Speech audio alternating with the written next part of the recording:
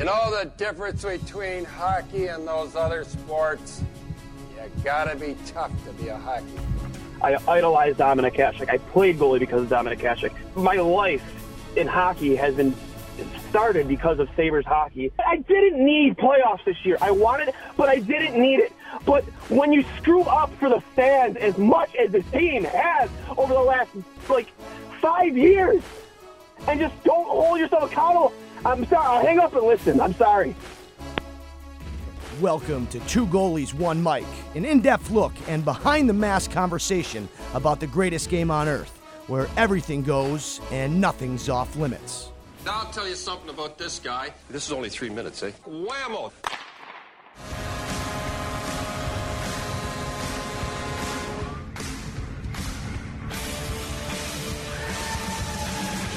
Welcome back, ladies and gents, to episode 82 of Two Goalies, One Mic. I'm Johnny Cullen, joined alongside by Dwayne Stenell as always. We have a very special guest today, a very good friend of mine, somebody that I've known practically my whole life. Grew up with him. We were both part of the 91 age group that featured a ton of talent, a ton of guys gone off to Division I and pro hockey and major junior. Currently, he is coaching the Buffalo Regals 18U and 16U AAA, coming off of a national championship, AAA 18U championship. Couple clicks for that.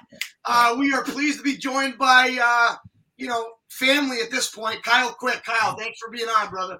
Yeah, no, I appreciate both of you guys having me on. Honestly, it's great to talk about obviously local hockey and, as well as pro hockey, all that stuff is really fun and entertaining, Well, me and you have been talking for a little bit about getting this on. I know you and Dwayne have kind of, been putting, getting everything set for tonight. So thanks for taking time out. Dwayne, you'll have plenty of time to get your chirps in on me because there's a couple stories that'll come up that you'll end up dying at. But Kyle, well, I have you. Right now, for the past, let's just say we'll give them a quick background. You and I played together, scored major year. Okay. Yep. We'll start off with that. Yeah. Okay? So we're on the Regals together. Dwayne, the first good team I played on. There's is he a current NHLer or is he in the KHL? He's NHL, AHL, KHL. I'm not sure where he is right now, but again, I know he was up and down. Clendenny? Yeah, Adam Clendenny. Yeah, I skated with his old man. Oh no! This is I skated with his old man quite a bit. Frank used to tell us he would take his ears off. Played juniors and killed people. I see.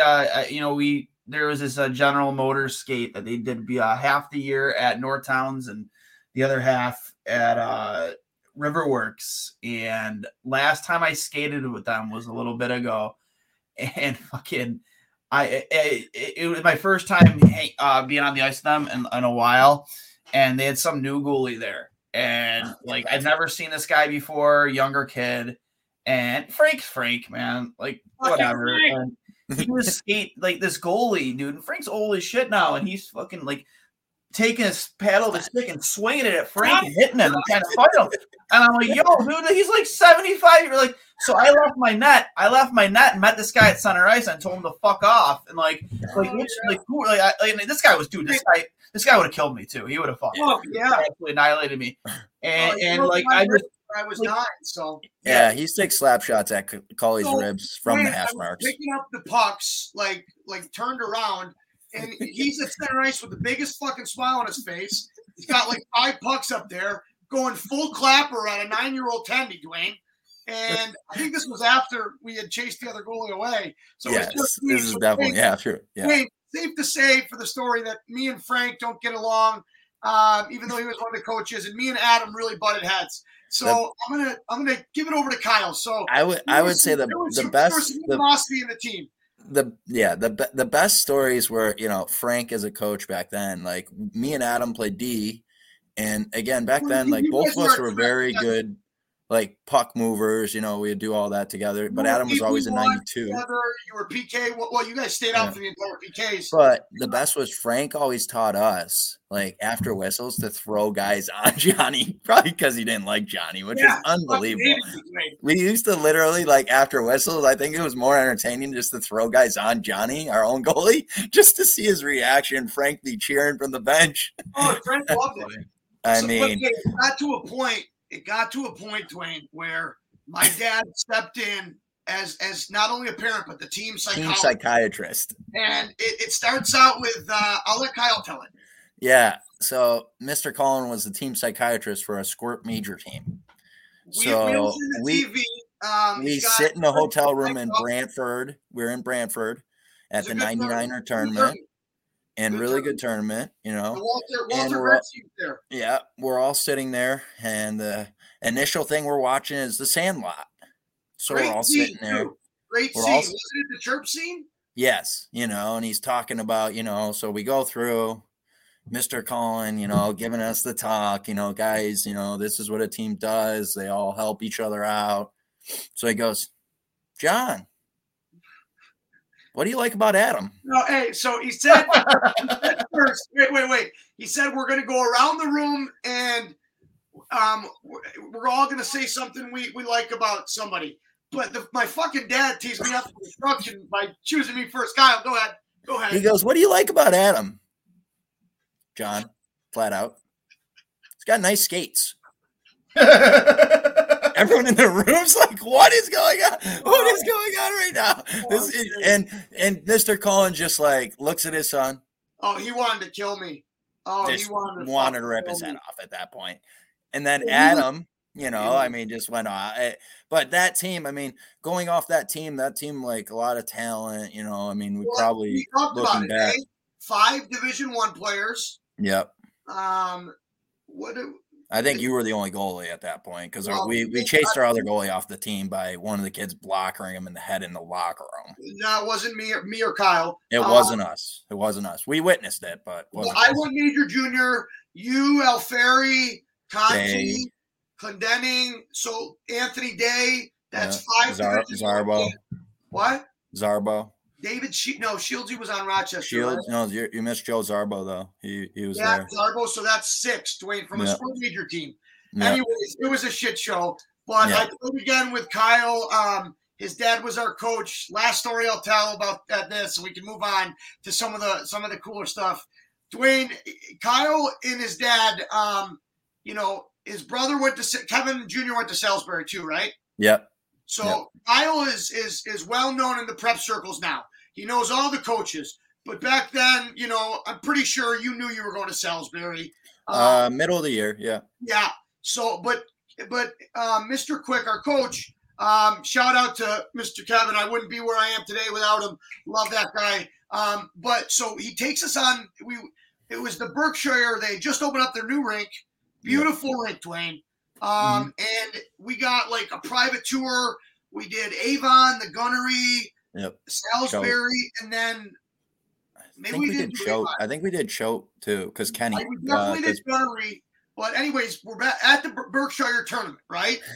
So our team, this was not that Squirt Major year. This was 6 years later. No, it was Bantam Major. It was 14 years. And Ryan White and Denny Playfair were the only players on that team. And, Kugler was on that team, I think. I don't know. Anyways, Quickie, tell me if I'm wrong here. I get pulled, Dwayne. I let in, and they weren't bad goals. We were just we were playing the Boston Terriers, who at that time, like Steve Whitney was on the team, Ryan Coffey was on. These kids were they were really good players.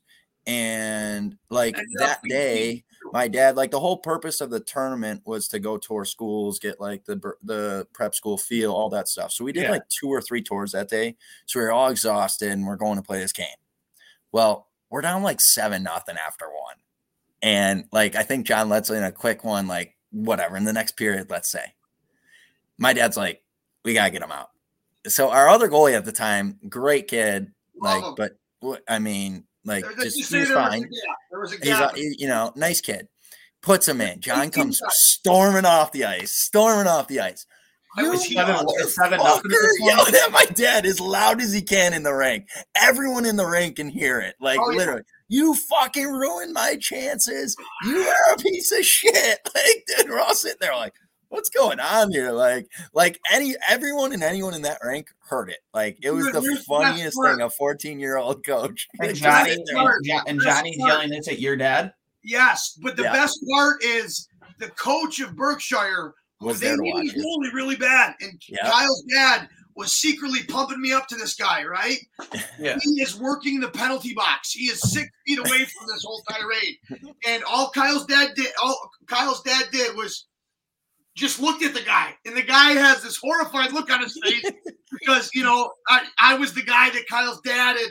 Oh man, and I looked like yeah. Again, I mean, it's just one of those stories. It's so funny. Like on that trip, I was telling Dwayne about like your dad driving us on those back roads, and I think it was Tom Leone was in the front seat, and a deer jumped out in front of your dad, slams on the brakes, and Tom's head just hits the dashboard. Me and you in the back are just dying. Like, what is going on right now? Tom Leone mixing a fucking seatbelt one time. It's the funniest Me thing. and Kyle, we had this big blue conversion van, right? We had these nice bucket seats in the second row. So we had me and Kyle were fucking around.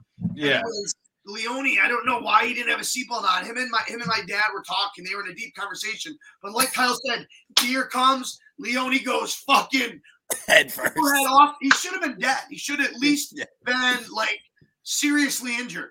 He's fucking bounced back. He's fine. Yeah, completely fine. Completely Oh fine. my No God. issues. Last one I'll tell. We in that big blue conversion van. It was me, you, Anthony Day, Brett Rogers. There was one more, maybe Adrian Copeland, but Maybe, Copeland yeah. was up front because he was Yeah. younger than us. Yeah. We get pulled over. My dad was a safe driver too. Like we get pulled over by an OPP officer, and he gives my dad a ticket because Brett Rogers, Kyle, and I were here jumping Bouncing around in the back. into a bed, and Tom was pissed. He, like, keep in mind, he was so quiet the whole year, like, nice guy. Like, I had seen him get mad at me, like, at home and stuff, but, like, none of those guys did. They all liked my dad, right? Yeah. I never seen him get, like, over, like, 2 decibels. My dad fucking turned around and just gave it to the boys. And I pointed the finger right at Brett. And, enough about that. I'll open it up. Kyle, you after our last show, we were talking about Peters. You have done such a good job, and me and Dwayne talk about it all the time. There needs to be more people like you at moving kids on, right? Like you've recognized that high school hockey here outside of Nichols, it's not going to We get. were literally just talking about this before you came on. Before we started recording, we were literally just talking about all of this, man. Like, I'm going to name go ahead. players, Dwayne, and Kyle. You tell us a little bit about them, and what you like about their game, and where you got connected, and we'll go down the list. First up is Lucas Mercury. Did I get that right? Yeah. So wait up. This kid's gonna listen to this podcast, at some point, hearing his tires get pumped, and just gonna hear Cully just fucking butchering his name. Butcher his name. Yeah. I'm sorry, Lucas. But so Lucas, again, he played at Salisbury for 2 years. And for those people that don't know, Salisbury is one of the top prep schools in the world. Number of NHL alumni. They had plenty of NHL draft picks right out of the school. They're always in the mix for the Division I Founders. Keep going. Yeah, they do a good job there. Coach Will took it over. Actually, the year I left, he took over, and he's done a really good job there. But Lucas came down from Lac St. Louis, big program in Quebec. And again, he came down at 16U. He played for Yale Junior Bulldogs that year. And again, like he was committed to UVM at the time. So Vermont commit. Yep, committed to UVM, and again, I mean, was supposed to go to UVM as a true freshman, and that's when Snedden just left there. That year he was going to go in, and Woodcroft came in. He didn't know. So the following year, 18U, he played for me. I had the connection of the Salisbury kids, so now you know, a couple years later, we have 25 in the program now. But, you know, Lucas and, you know, Ritz going in, they were staples. This and is his getting draft those year kids. that you get him? Huh? Is his Yeah, draft? I got him his draft year. And it's funny, Alan Walsh is his agent. No way. And he called me. You got to talk to Alan? Yeah. Lane? So Alan called me, you know, and this is a true story. He called me. And again, honestly, guys, like, I had no idea who he was. Like, thought it was another agent. Like, you know, there's a lot of agents out there. Speaking of which, the one that put out and that's after with DeBoer. So DeBoer's kid was on Salisbury with Mercury at the time. So you know. And that's when Pete was coaching the Knights? Yeah. Oh my God. All right, keep going. Sorry. So Alan calls me, you know, and again, really nice guy. I honestly, I didn't know, you know, you just asked me about Lucas. For his guys, man. There's one thing I've heard, and Agent Provocateur, I encourage everybody to listen to it. He's got his own podcast out now. First agent to really open the doors and give us a behind the scenes look. And he's just he's known as somebody that's going to do whatever it takes for his guys. Kyle, he speaks his mind and he does well by his guys, you know. So again, I didn't know at that time like who he was. So, you know, calls me to talk about, like, this is after Labor Day tournament with Lucas, and, you know, talking who's talking to you after games, you know. And that year we had Lucas and Alex Jeffries on the team. We had a number of kids who were very talented, you know, but a lot of these guys are coming up. We're on Central Scoutings watching. Yes, we had 3 or 4 on Central Scouting for the first, you know, fall release, whatever. What about the middle one? What's that? Did it jump for the middle one? Yeah, they moved up. And, the final they really jumped, you know. And again, but, you know, again, so he's talking, and, you know, honestly, when you have those conversations with guys like that, it's just speaking honestly. You know, I think a lot of guys, like, you know, like a scout comes up to you and you're like, oh, well, you know, like they really like him, just being honest. But I had a really good conversation with Alan. And again, regardless of Alan, like, my relationship with Lucas, you know, expanded. I still talk to him today. I mean, he's a great kid. He's at UMass now, Amherst. Played in the year in the USHL. That year he was drafted by Carolina, the year playing for me. And again, I mean, like for you, buddy.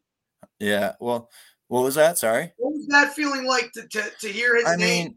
I mean, honestly, it was really, I would say it was surreal, because, you know, you talk to these kids so much, and it becomes you're with them every day, right? Yeah. It's more like I don't know how to describe it, but it's like a fulfilling moment to you. Like, but it's like it's a feather in your cap, people say, whatever. But again, I mean, it's more about them. Like, they're both like very talented kids. Like, you know, I'm not going to sit here and say I developed them. It's not, you know, what season. I can cut you off real quick. The best thing about Kyle is he still talks to all of his guys. Yeah. Like, these guys, it's not like 1 year and like you never see that coach again. I think one thing that has helped you do so well in bringing these guys in to your wherever you're coaching is that A, they trust you, but B, you guys are forming these lifelong relationships. Yeah, right? 100%. 100%. And again, I honestly, I coach for that reason. Like, you know, get to know these kids. Obviously, I have a son now, and like, he looks up to them. And, you know, if any of these guys play, like, it's just a cool relationship to have. And like, they're really good kids.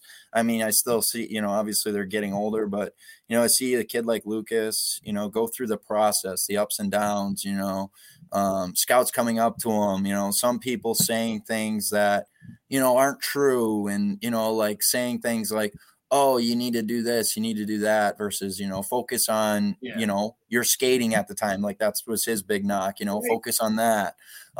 You know, and again, like, I mean, just the whole year between him, you know, and just, it was just talking through it. You know, obviously I saw my brother go through it, you know, and obviously I was on the draft list, never got drafted, whatever.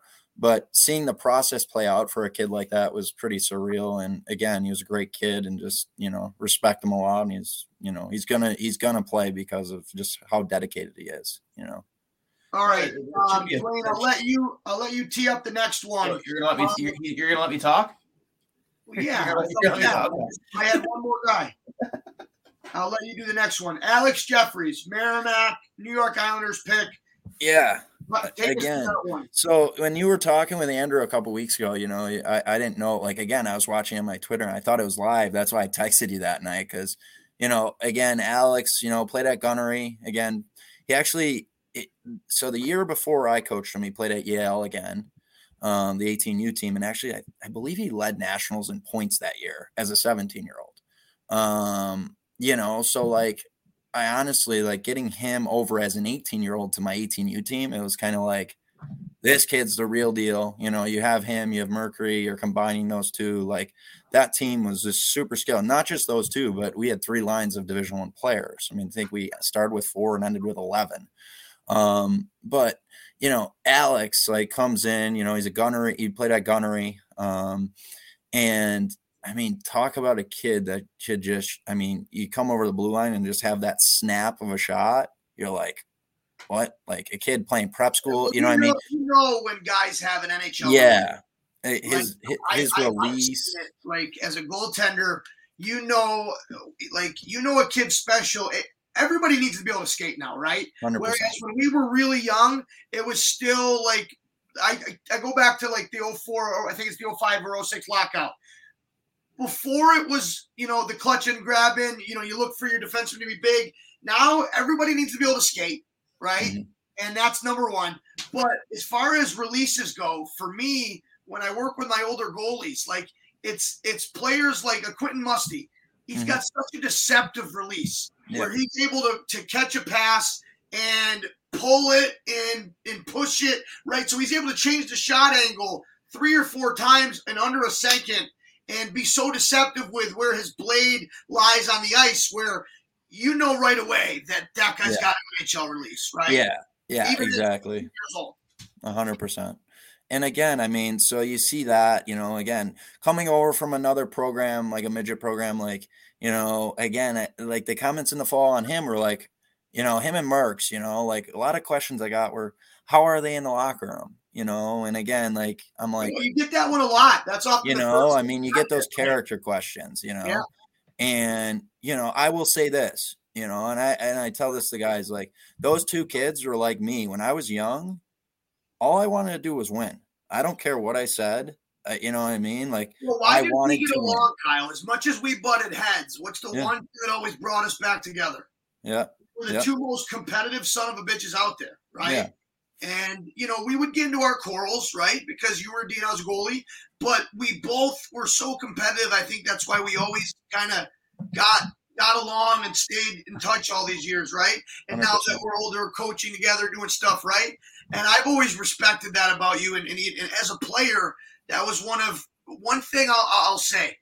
Kyle is, to this day, the only defenseman I've seen be able to, off of a draw, skating in defensive zone into his boards, be able to turn and ice the puck like hit like a jumbotron at an NHL rink. Yeah, like Ryan Ellis used to do it, but like you had about 8 feet on him. I've never seen it. You know what I'm talking about, right? Yeah, 100%. 100%. I used to, on the penalty kill, like that's huge, right? Oh, like I always, like Bugner and DJ Smith always said, we're gonna prevent them from getting in the zone. And that's the best penalty kills I ever played for or on. You limit their zone time, they don't score. Yeah. So you saved me plenty of goals by doing that. My first game at Brown against Colgate, like on the kill, backing up, have the puck, killing the time, send it from my own end, hit the netting at the other end. Oh yeah. Oh wait, so Mike, get to delay a game. Oh! Coach was furious. When I play roller hockey, like I refuse to play goalie in roller hockey. I just won't do it. It's just too much in your knees and too much in your hips. I still play ice, even though at a mediocre level. And that's one of the things I'm pretty good at. Not to that extent, dude, is like I could sauce a puck from behind my own net and hit the other goalie square in the chest with ease. Like not hit the netting, but like I don't understand why maybe more teams don't do that out of desperation. Not even just on the penalty kill. Again, what do you do when the puck's up in the air? Everyone's up looking at it, but your teamate knows, don't look up, just keep going forward. Well, Kyle should be out of the building. So I honestly one of my pet peeves. And wait, so you did that in your first ECAC game? Yes. Oh, that was tough. Did you guys kill it? I got scratched the next night. Yeah. Hey, let's see. Hey, Can't hide from the tape, buddy. Yeah. Nothing up the middle. It was tough. Like the creativity, but see you, Bob. Yeah. No, you had a good college career. Going back to who is it that I just asked you about? Jeffries, yeah. So Alex, again, I mean, so the process was a little different for him. Like, honestly, that year Lucas and him, could have played in the USHL that year. They went back to prep school. They want to finish off what they started at their schools. Both won championships that year at prep school, with Salisbury winning the Elite Eight. And that's right before COVID hit. So that was the last it's crazy. That was the last championship. They were the one league to finish. Yes, they were. So that was literally the last championship that happened before COVID. So where did Jeffries play prep school? He was at Gunnery. So they won the small school title that year. Or large, was it small or large school? I forget. Yeah, small school. And so there's small school, large school, and Elite Eight for prep now. So Alex won that year. But again, a kid came in. He was told he was going to be a first, second rounder. And again, he had that ability, rankings wise, he was there, and again, I think, going through the process with him, a little different than Lucas. I mean, different types of questions, again, I would have to tell him, watching his Gunnery games. And to this day, I told him, like, he would go off as a forward and then literally come off, go to the D door and go back out as a D, like that year, which again, I think, honestly, I'm telling you guys, like, I think it hurt him that year. And I would tell him, like, because he's too tired then. Like, you're literally just too tired. Like, you don't look the same. Hey, the versatility is nice, but in moderation. Yes. Right? So he was playing, a 47-minute game, whatever, 48-minute game. He was playing 40 minutes at least. Yeah. And he was capable of doing it. Only one person be able to eat 40-plus minutes and be okay the next day, and it's Ryan Ellis. Yeah. And, like, at that level, we had – hot tub, cold tub, steam room, rollers, massage guy. You know what I mean? Like different. So it was Jeffrey's draft year as well. Yep. So him and Lucas. Oh wow, same year. Yeah, both forwards. Again, running PP1 was. Is this the team that won it all? No, Nationals got cut off that year. Yeah. Okay, that makes sense. So. They were, but here in Jeffrey, so they both get to win that's cool. Both of these guys win their respective prep, and those mean a lot, right? Because as a Salisbury alumni, it's a connected world, and you go back and you have that banner on the wall forever, right? Yeah. You were part of that group, 100%. And that's incredible. So, sorry, I didn't mean to cut you off. I'll let Dwayne do the next guy, but take us through, where the New York Islanders fit in here and what that draft like was for him and for you going through it, leading up into it and what it was like to hear another one of your guys called. Yeah. And again, so Alex, the process, again, a bunch of teams, you hear all the spin, top 3 rounds, top 2 rounds, the whole thing. And he ended up going to the Islanders, I believe 3rd or 4th round, I forget, honestly. But, you're talking going in as a true freshman at Merrimack last year. And, Lou Lamoriello, you guys were talking about a couple of years ago, and like how he develops guys. And you look at his rosters from New Jersey, the Islanders, and Lou favors American college players like heavily. If you go look at his rosters, and, for Alex, development, huh? Is that because of the extra development? I don't know. I think it's mature, like maturity, probably. You know what I mean? Like it's probably older. All that stuff. It's like 3-4 extra years, right? Would you say structure in college is much more strict than it is in junior hockey?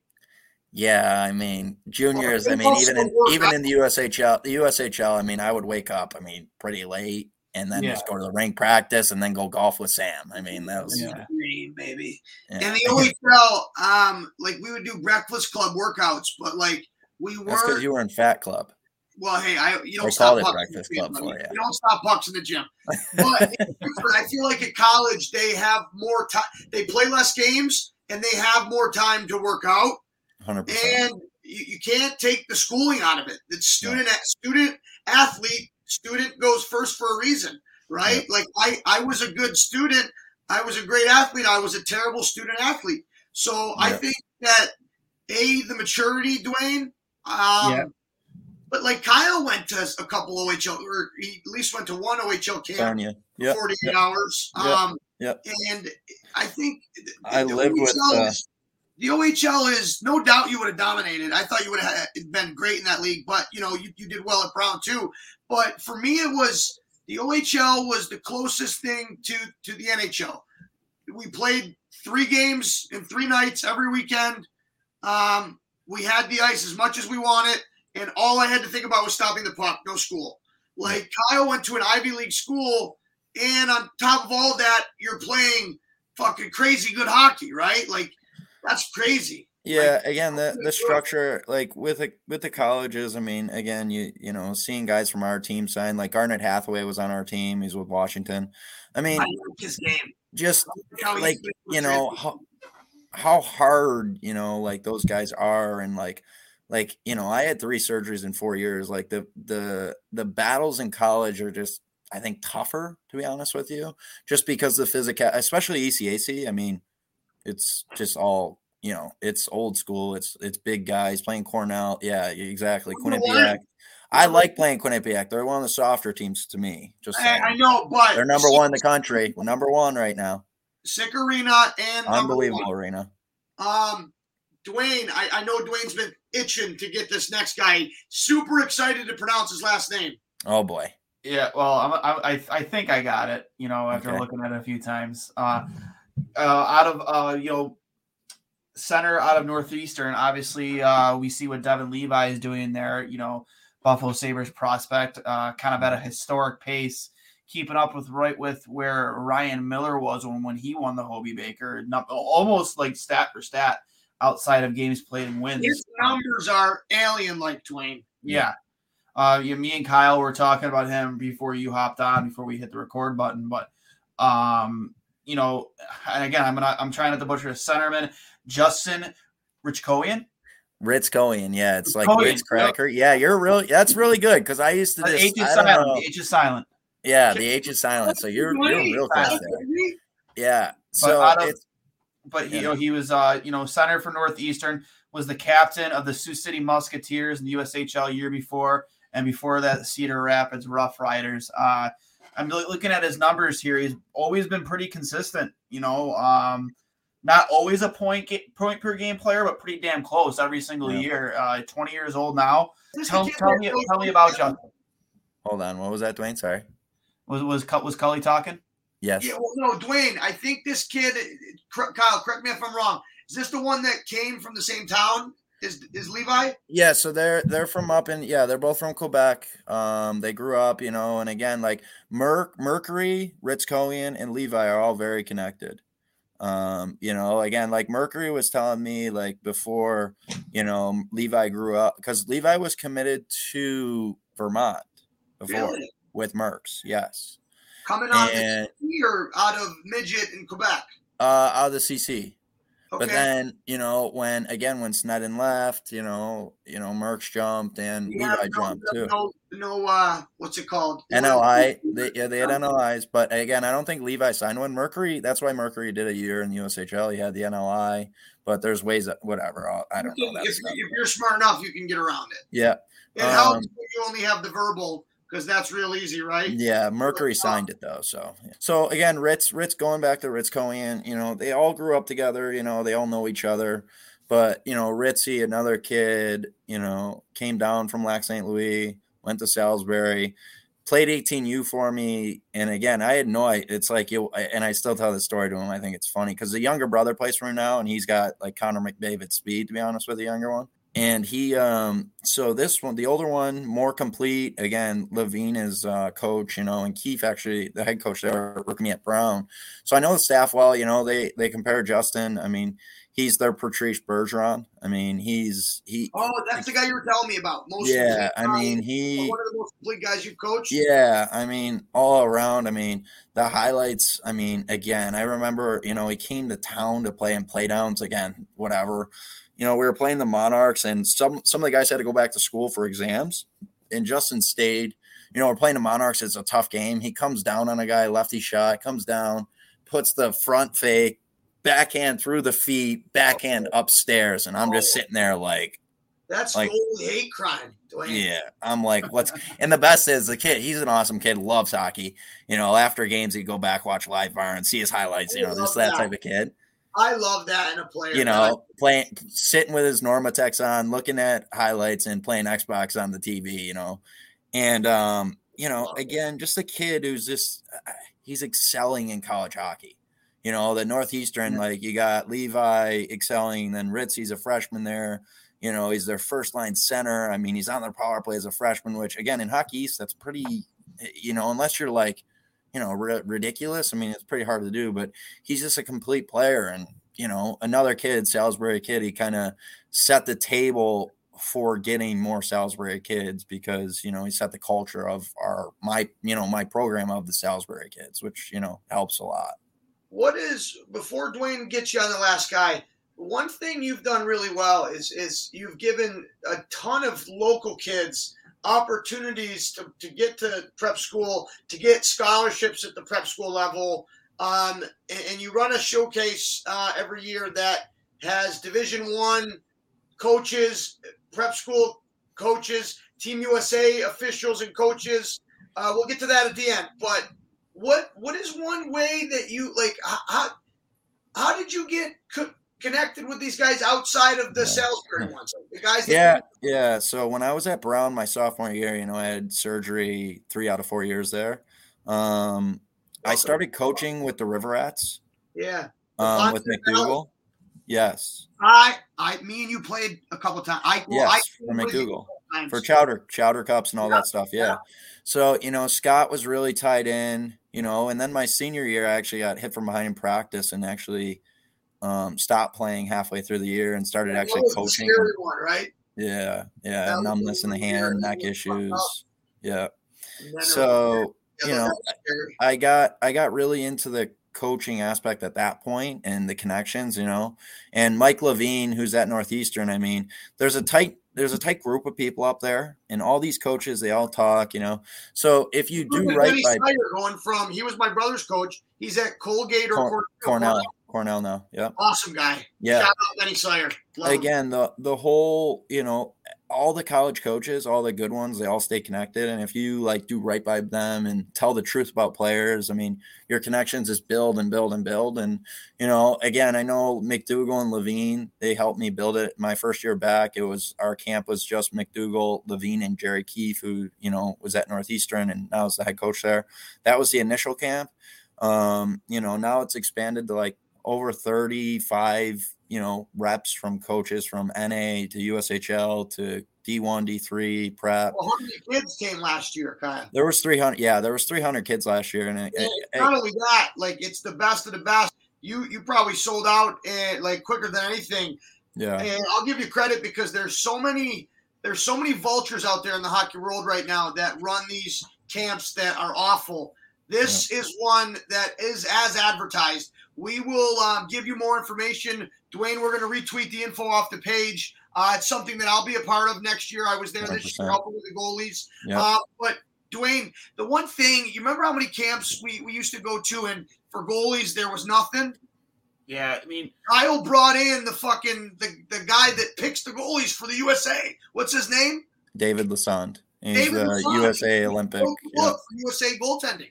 Right? He's part of the reason that to be a normal coach, they have to learn about goaltending now. He's one of the I didn't meet him at camps, but he was always at select festivals, helping pick the NDTP, but the league as well. Kyle's able to get these guys in Western New York and to be face to face with these kids for a week. It's incredible. Now I remember when I went to my very first goalie our goalie USA Hockey goalie coaching clinic, which was never that was never a thing. That was kind of a newer program out of USA Hockey. How to the proper way of coaching goaltenders, not just on the ice but mentally. And it was headed up by Phil Sayer. I'm not sure if he's still with USA Hockey, But he was there. Bob Janos was there. Well, again, and that's where, again, all these guys, you meet guys like Kevin Ryder, he's big in USA Hockey. Jared Wyman, who's with Tampa, Florida, like that group, he's big in USA Hockey. David Lassonde, all these guys, again, respect to them. It's unbelievable having, a network with these guys because they do such a good job. But at the end of the day, Kyle, like you don't build those relationships by lying about players or by doing things the wrong way. And that's one thing I got to give you a lot of credit for. And I try to tell kids the world's speeding up, right? And everybody has cell phones now in their hands. It takes a lifetime to build a reputation in the game of hockey, and about 5 seconds to ruin it. And one thing that you've done extremely well is build all these relationships, help all these people out, win a national championship, not a big deal, and, continue to help guys. So before we go any further, really quick, last year you coaching, was it Rocco? Yeah. So Rocco, same kind of idea, mixture of local kids and 2011 team just won a national champion or the Buffalo Cup. Yeah. So Kyle, was it a mix of local kids and then kids that would go away to prep school and just come back for weekend games? Yeah. So again, I mean, usually the model is, there's local kids. You were the first, if not one of the first, to use this model, and you're definitely the first to win a national championship using it. Well, no, I would say the Wolfpack. So the Wolfpack, Connecticut Wolfpack, actually had 3 Buffalo kids. What do you know? He's wrong again. Ben Shadle, Jake Smith, some Choate kids, and some Loomis kids. They did it.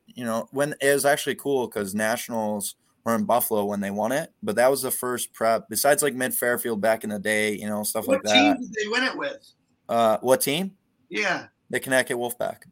Okay. This is like 90. This is 96 birth year, so yeah, a little bit. Between you were probably playing still. So again, it's in that middle time for us. Right. So again, the model itself is, I'm trying to, send kids out of town, get them to prep schools, and again, like some prep schools are, they're already affiliated with, like, let's say the River Rats or Yale, so. But that's not going to stop me from sending a kid to that prep school if it's the right fit, because that's what's right for that kid. Everybody has to get a path, right? Yeah, exactly. Everyone has paths, and again, like, there's not one right way to do it either. There's 100 ways to make it. There's 100 ways to make it now, But, my model essentially is, right now I'm paired up with Gunnery, Millbrook, Salisbury, Avon, and a couple kids off training piling. You have a couple outsiders. There's a Deerfield kid. But essentially the model. For people that don't know, like, how does a practice for you? Do you guys practice? So in the summer at that showcase, we practice a couple days after, and then we're going to practice before states. So again, that's why it is crazy. I mean, last year when we won nationals because of COVID, the kids take us through it quickly. Yeah. Well, last year we had the billet. Like I billeted 3 kids at my house for 3 months, which it was an interesting. Noah loved it. By the end, Nicole loved it too. I was going to because they just become part of the house. It's like junior hockey. They're here. They're taking care of themselves. Who did you beat in New York to get to nationals? So we beat Nichols in a shootout. Oh, wow. Yeah. And that would have been Nichols' first trip? Probably, yeah. Benedict, yeah. Yeah, he's done a good job. I was telling Dwayne about that. He's done a really good job there. Yeah. That's another guy, 91 birth year, played with me and Kyle a lot in the summer. I don't think he was on that. He was on Rochester with us. Yep. Yeah. That would do those jerseys. Cool. They were really cool. Dude, they were really cool. So going back, you're in the national championship. Where was it? Colorado? St. Louis. St. Louis. Take us through who you played, what the feelings were like. I was following along on Twitter. I just remember seeing the clips because it was a close last game, right? Yeah. So our first game out there, we played Columbus, which we had played earlier in the year. So a little weird year. Last year we played like 40 games with the 18s. We played them. We knew what they were, hardworking, very hardworking. And we had more talent, but if we matched their work ethic, we would have been fine. Again, after that game, their coach came up to me. He goes, "You guys are going to win this." And when people say, again, it's first game, you're sitting there like, How the fuck's with you?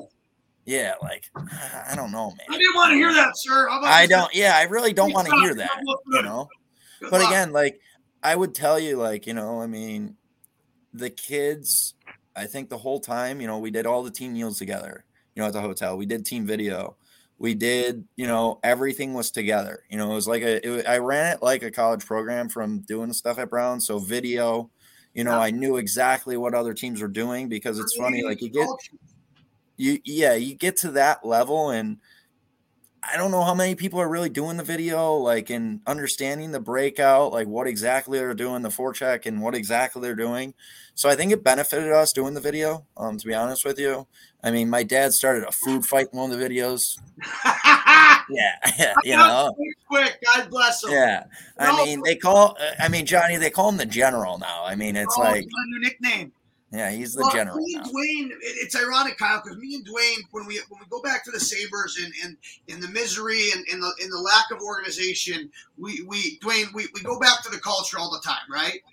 Yeah, I mean, culture is like, I think that's just the one thing that's been missing from that team, honestly, probably since the departure of your Millers and back the first time Pominville left, and that whole regime, that whole era kind of ended in Sabres hockey, and you never really restored the positive culture. And when under the Pagolas, you've had 6 head coaches and 4 GMs now in barely a decade. Like, how can you instill a positive culture when you have turnover in those 2 positions that often? Yeah. Well, and it goes back, I didn't mean to interrupt you, but Dwayne, it reminded me of what we were talking about last, I think, with Andrew Peters. But Kyle, Kyle, tell me if I'm wrong. You don't need to be a great player to be a good coach, but it sure does help. The guys who understand the game. Yeah. Like, you don't have to be a first liner to understand the game. No. You again, you look at Barnaby. I mean, he's a really good coach because he understands XOs. He's very good IQ, cerebral, like, he understands the thought process behind things. Credit to him. I mean, when he coaches, man, he's dialed in. But, again, like the Nationals, I mean, the whole tournament. I'm not letting you get out without telling us how surreal that was. I mean, it was unbelievable. But like states, like our state tournament, like, and the kids, all these kids know, when you come to New York State tournament, like our team shows up here, we're considered like the rainbow helmet team. We're the team to beat. And again, this year it's a little different, I would say. There's some really good teams in the state. There's 4 teams that could win it. But, in prior years, I mean, it's, targets on our back. So it's really hard. You're playing trap hockey. You really have to go 200 feet to score. Yeah. And Nichols, I mean, last year in the finals for the States, Nichols, I think we had 60 shots. They had 25. What? Musilak? No, Zacher. What? Zacher, Lawton Zacher. He's really good. Oh, I know Zach. I'm talking about. I like Musilak too, but Zacher stood on his head, and he always did against us last year. Zacher's the goalie. Who's the brother then? There's another Zacher. So Addison and Walter. There's 2. I know Walter. He's playing in the null, right? Yes, he can shoot. Yeah. Oh, talk about a fucking pro Good release. release. Oh, if his boots if they get better, he has a chance. 100%. Yeah. Similar to Lugris. Very similar. I love Dill. Congrats. Hey, Lugris just Penn State. He's at Penn State, right? Yeah. From the He's Hitmen. played. He scored a goal. I mean, he's playing, doing well. His first game. Shout out to Dylan Lugris. And he's with the old Niagara goalie, Giuliano Pag. I'm going to screw up his name. Pags, I call him. Dude, Pags is the coach there now. That took Niagara on that unbeaten streak. Remember ESPN? Yes. Yep. Dwayne, this was like when we were in high school. Yep. Yeah, I remember. It was after Gardner. After Greg, yeah. Yes. Giuliano Pellegrino. Yeah. So, but again, going back to the Nationals. Let the guy talk, Cully. Going back to Nationals, I mean, you had good culture, you had good leaders. I mean, honestly, it was a really good group. But we were down for 4 minutes the whole tournament, which, you get through that first game of Columbus, all right? Yeah. You're like, okay, good. You know, you get to the second game and we play the Colorado or Rocky Mountain Rough Riders, Colorado Rough Rider, whatever they are. You know, and their coach, Colorado Eagles team. I don't know, but their coach played in the NHL. His name is like Doug's. I'm gonna mess this up, and I don't want to do that. Remember, there only used to be one AAA team, and it was the Colorado Eagles out of there. Yeah, but it's there's like two now. But so this guy, you know, after the game, another old guy, you know, NHL player, like comes up, goes, "I didn't know we were playing a college team today." All right. Well, he goes, "You guys again. This is after game two. After game two, you guys are gonna win it." I'm like, "All right, you know, great. You know, here we go." So, you know, by that time we, you know, it's funny. Rich Harris joined coaching the team that weekend. Yeah, you're going to love this. So I got Rich and my dad in the hotel, you know, and me and Rich start this thing where, you know, you go, you eat dinner with my dad, you do team film. Then me and Rich are like, okay, well, the first night we did it was crosses. We go to the casino. And like Rich is like, oh, let's just play roulette. And I'm like, okay, you know. So first night I win. You know, I'm like, oh, this is, you know, whatever. Greg Day specials, the roulette. Okay. So then we, you know, you win that third, whatever, regular game, you know. And again, the other coach, Nick, he's doing it. Nick Skrlik, he's doing a good job with Maine now. You know, I think we went 3-1 or 4-2, something like that. You know, so we're crossing, we're playing Culver Academy. So Culver Academy, their coach's kid played at Salisbury. So do you know him? So and he used to coach at Vermont. So this is the whole Mercury, like it all ties together. Wow. So I'm like, that is. So like, again, like, you know, he has Spitzroff, who was drafted by San Jose. He was a 7th round pick on his team. And, you know, I'm watching, you know, and I'm like, okay, guys, here's the plan. You know, I mean, it's the quarterfinal in nationals. I mean, after I think we're up like 4-0 in the first 5 minutes. That's such a good feeling. And like McDougal, it's funny, like McDougal's, you know, Scott's watching the game at home, you know, after the second, he goes, I'm turning this off. Like, just make sure you get out of it without, you know, having any issues. Like, don't be an idiot here. So like, but Kevin Patrick, you know, he's like after the game, he's like, I knew what I just ran into. Like my kid played with these guys the whole year. Like I knew what I was getting into here. But like, again, you get to that feeling, he goes, you guys are going to do it. I'm like, you know, we still have Mount St. Charles. Huh? Where is, for those that don't know, we've referenced him a couple times, Scott McDougal. He coached us back with the Neponset Valley River Rats. Yep. He's a good friend of the Quick family. Yep. He played himself. Was a great player. At UConn. Yep. He played at UConn. Where's he? Is he back at UConn or is he? He's coaching at Sacred Heart. He's associate head coach there. So here's how good of a guy he is. I was coaching St. Francis at the time. Remember this?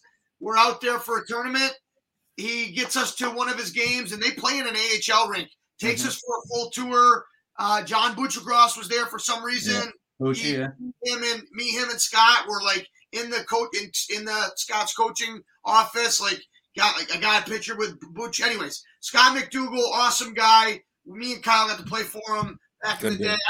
I love that in between periods he's firing off texts to you. So, all right, so you win the quarter. Who do you got in the semi? Yeah, we got Mount St. Charles. Oh, dude, they're a wagon. Dwayne. Yeah. Mount St. Charles, wagon. Yeah. So, and Matt Plant and Devin Rass, they were at South Kent. They won a couple national championships there, then moved over to Mount, do a really good job, you know, really good academy. They got, who's the goalie up there behind the program? They got, I'm losing the name. It's not Boucher. It's not Boucher. Maybe Boucher. Maybe. I don't know. I don't want to, whatever. But, you know, again, like looking back at their team, they had 3 NHL picks last year off that team. Damn. So, you know, again, we're up 3-0 on them with like 8 minutes left. And then it's just, you know, they score 1. They score 1. Okay. I'm like, we're all right. We're all right. You know, let's just, you know, get out of here. They score 2. Oh, I'm like, there's like 3-4 minutes left. I'm like, longest 3 minutes of your life. You know, and again, like I remember the last play they had, and again, they brought it to us the last whatever.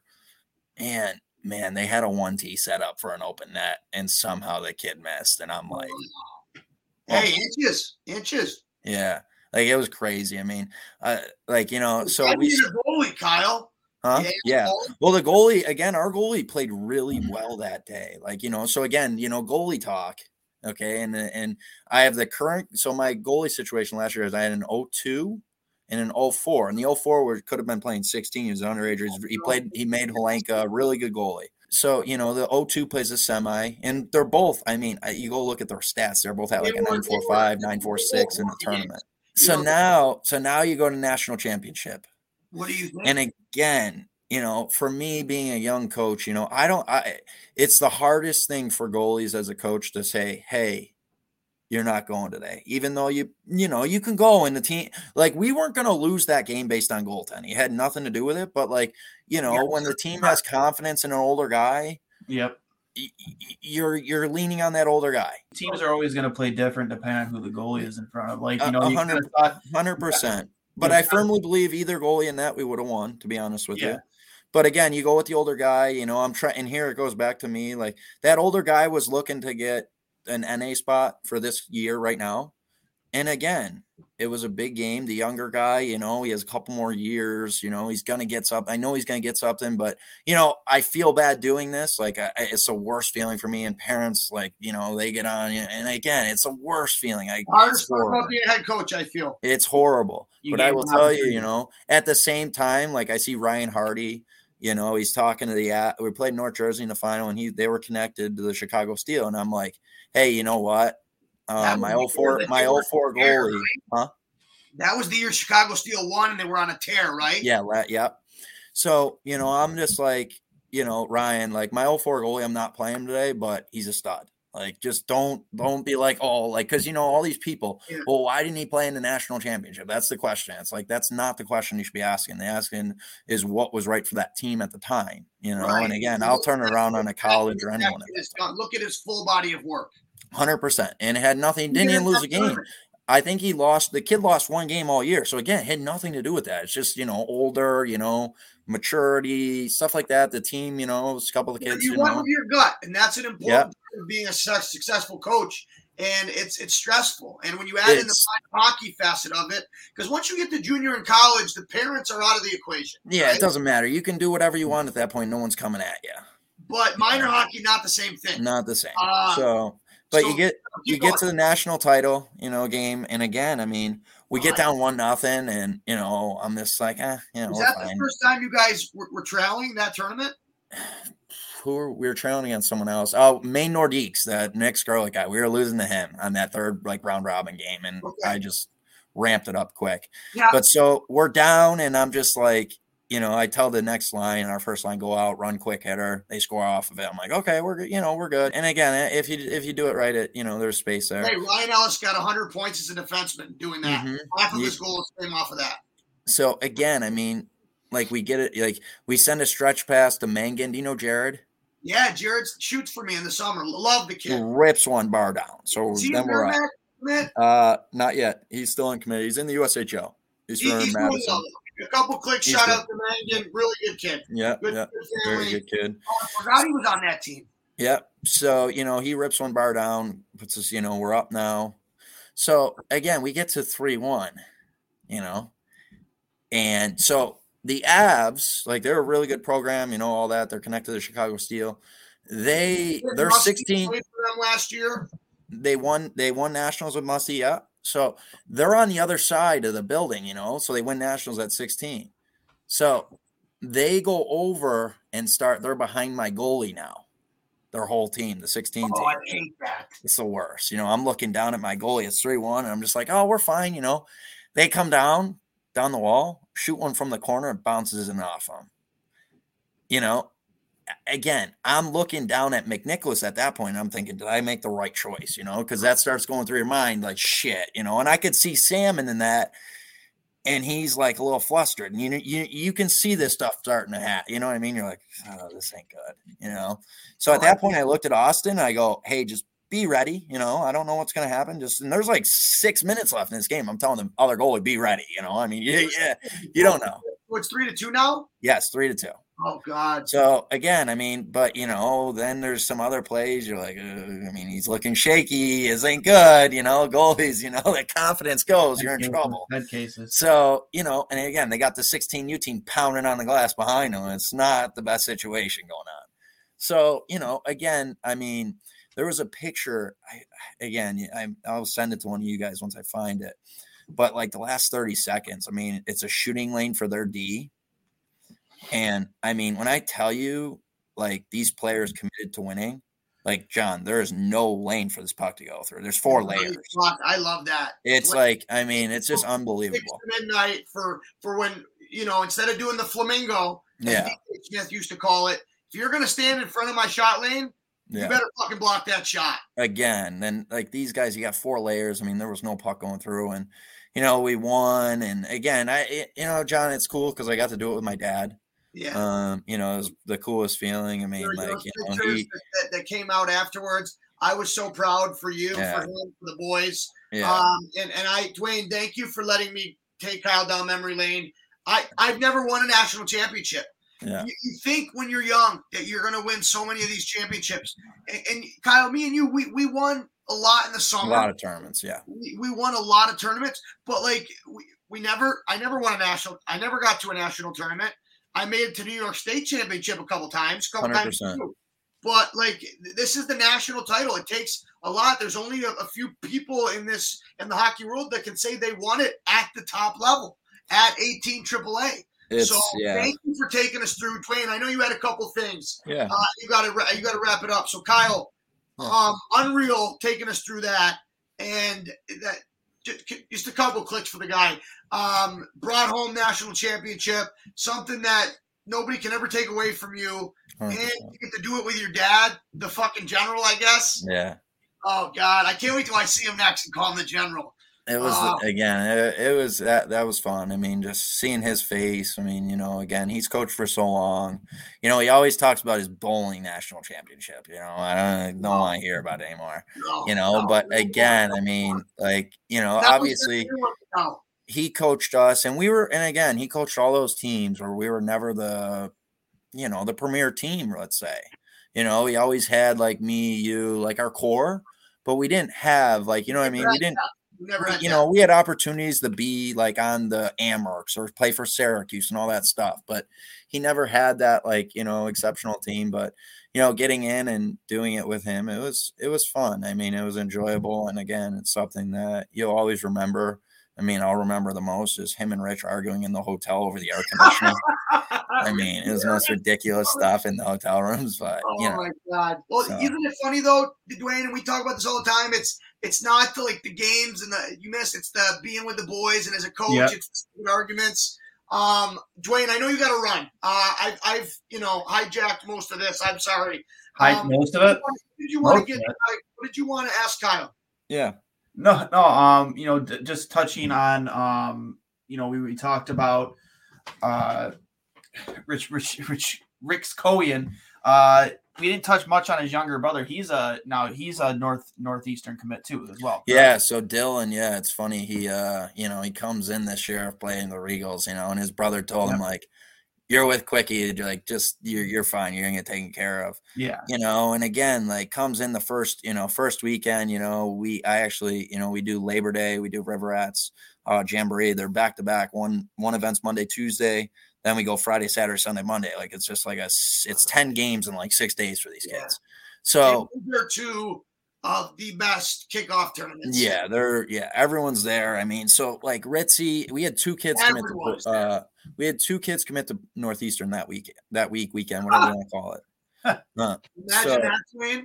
Yeah. Right. So Ritzy, again comes in, way different than his brother. I mean, like his creativity, his feet, I mean, if you put him on a PK against a D, I mean, you better hope that D can have a motor or they're in some trouble. Like, I mean, but he just, he's, what's that? Good 10-2 on him. Yeah, just Better- so yeah, he just Better he's- hope that dude can control his yeah, gap. like he just I mean, like when he came to Buffalo, I mean, when we were playing Nichols, I mean, I think he had like 4 breakaways in the game. I mean, he's That's just crazy. he can fly. Benedict and John Cristiano they've built a good structure. It's hard to get behind them, and you found a way to do that. It also helps to have that. I want to call them grumpy hips. Yeah. That ability to go from sideways. Remember the kid from London Knights that did it 2 years ago? There was that video where he literally was 10-2. Literally all the way around, yeah.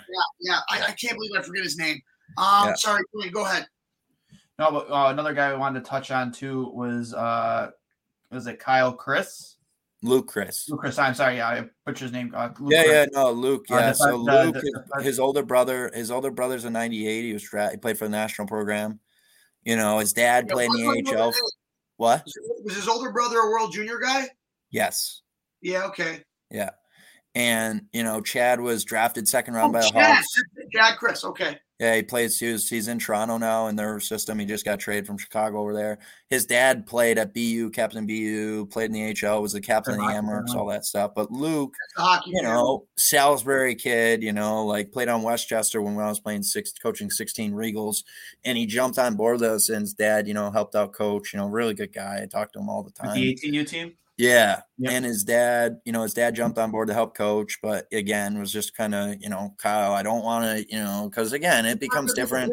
Coach, but dude, to have a guy with that acumen, they get it, right? Yeah. And they don't want to be overbearing, but to have those guys in your pocket, not your pocket, but in like, that's so cool for the kids, dude. Yeah. Again, and you know, I mean, just really good guy, but the kid himself, I mean, you know, again, I can relate to this because of my brother, you know, Chad drafted in the NHL second round, really good feet, national program. Luke's 2 years younger.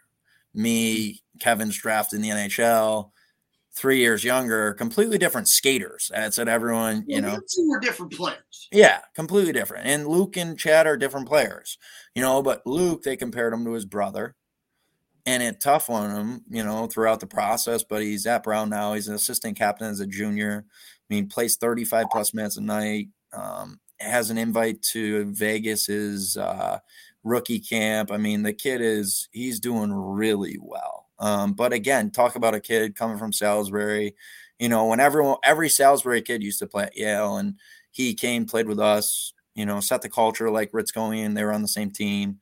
And now all the Salisbury kids after that have come to us because the kids like that just setting the culture and being like, this is where you want to be because this guy's going to help you, you know? Yeah. And that's just an acumen to you. I know Dwayne's got to go. One last thing. Well, two quick last ones. Do you know that? I know you know the Tucks. Which one was it that you coached? I didn't coach either directly. To be honest, I know them. I know you guys know the. But we know them through. So the Kerwins, remember the Kerwins? Yes. They're the same ages. Yes, Ryan and Luke. So Luke was the 97 and Ryan, and then Ryan's the 99, and what's the younger one, the 02. Ryan's the 02. There's Matt's the 99. So there's 3 Kerwins, 2 Tucks, but they were all on the same teams together, you know, so you knew the development, you know, the past. Those Syracuse Nats team coming up. And Terry, the dad, would coach the Tucks, you know, all that group, you know, but again, I mean, talk about like a guy coming to Buffalo, you know, in that deal and, you know, getting off on the right foot, setting the right culture, changing the outlook of the team, changing the outlook of the room. I mean, that's what, again, I don't care what level it is. That's what's going to set everything going forward. Yeah. You know, so. That's the most important part. Having Alex in that locker room for sure. I mean, you know, if you were to tell me, you know, not even like looking at the Jack Eichel trade, that a player that was traded from a team that was a cup contender was being traded from that team to a team that finished dead last the previous season. Yeah. I mean, I'm looking at that and I'm like, well, that guy's fucking pissed off. But you know, it was all smiles for Alex. You know, he said I dreamed of putting on that jersey when I was a kid, and then for the next week, all you saw was pictures of Alex Tuck wearing a Sabres jersey on pods, on local rinks, at Sabres games. It's really good for the culture and that team moving forward. Yeah, you can put the C on that guy's jersey next year without even hesitating. 100%. I know people talk about Dylan Cousins, maybe even Casey Mills, that guys that have been not around. Not old enough, not mature enough to have that. Alex should have that C. And there's nobody who's going to wear it better than him. Yeah. Mm-hmm. Well, I think it helps that he came back early enough this year to play a half a season. Yep. So it puts you in a place where you can do it next year, right? You don't want to do it too early. Yes, right? What? No, I know. The last thing I had is Kyle. So you with the Northeastern connections, you have we talked about one of your guys that is close with Devin Levi. Yes. So Dwayne, I know you've kept track of him. Kyle's going to help us try to get him on. Yep. Talked about it. Really appreciate that. One last thing, Dwayne, are you able to pull up the graphic? Yeah, I can right now. So Kyle's it's the Western New York College Prep Showcase. This year it'll be the 25th to the 28th. Yeah. Anybody that wants to reach out, Kyle, what's the best way to do it? Yeah, I'll just do it via email or text. My email is kylequick9@yahoo.com. The Game Breakers website, Twitter, all over that as well. Everyone's on Instagram. Young players. If you look at the people, like these aren't lies. These are all of these commits have been guys that have come through. Kyle, I'm so lucky to be a part of it now. And Dwayne, you can take it down. Fucking block my ugly face. Kyle, you've done a tremendous job with that. Just wanted to reach out. Anybody's interested in that, elite players, get on it because I know that thing sells out. And we were joking about $500 isn't a bad price either, honestly, for that much ice time. He doesn't play league, and dude, he doesn't do it to make money because you got to remember he pays for all these college coaches. He pays their way in. He pays their hotel, and it's so cool. Last year was my first year helping out.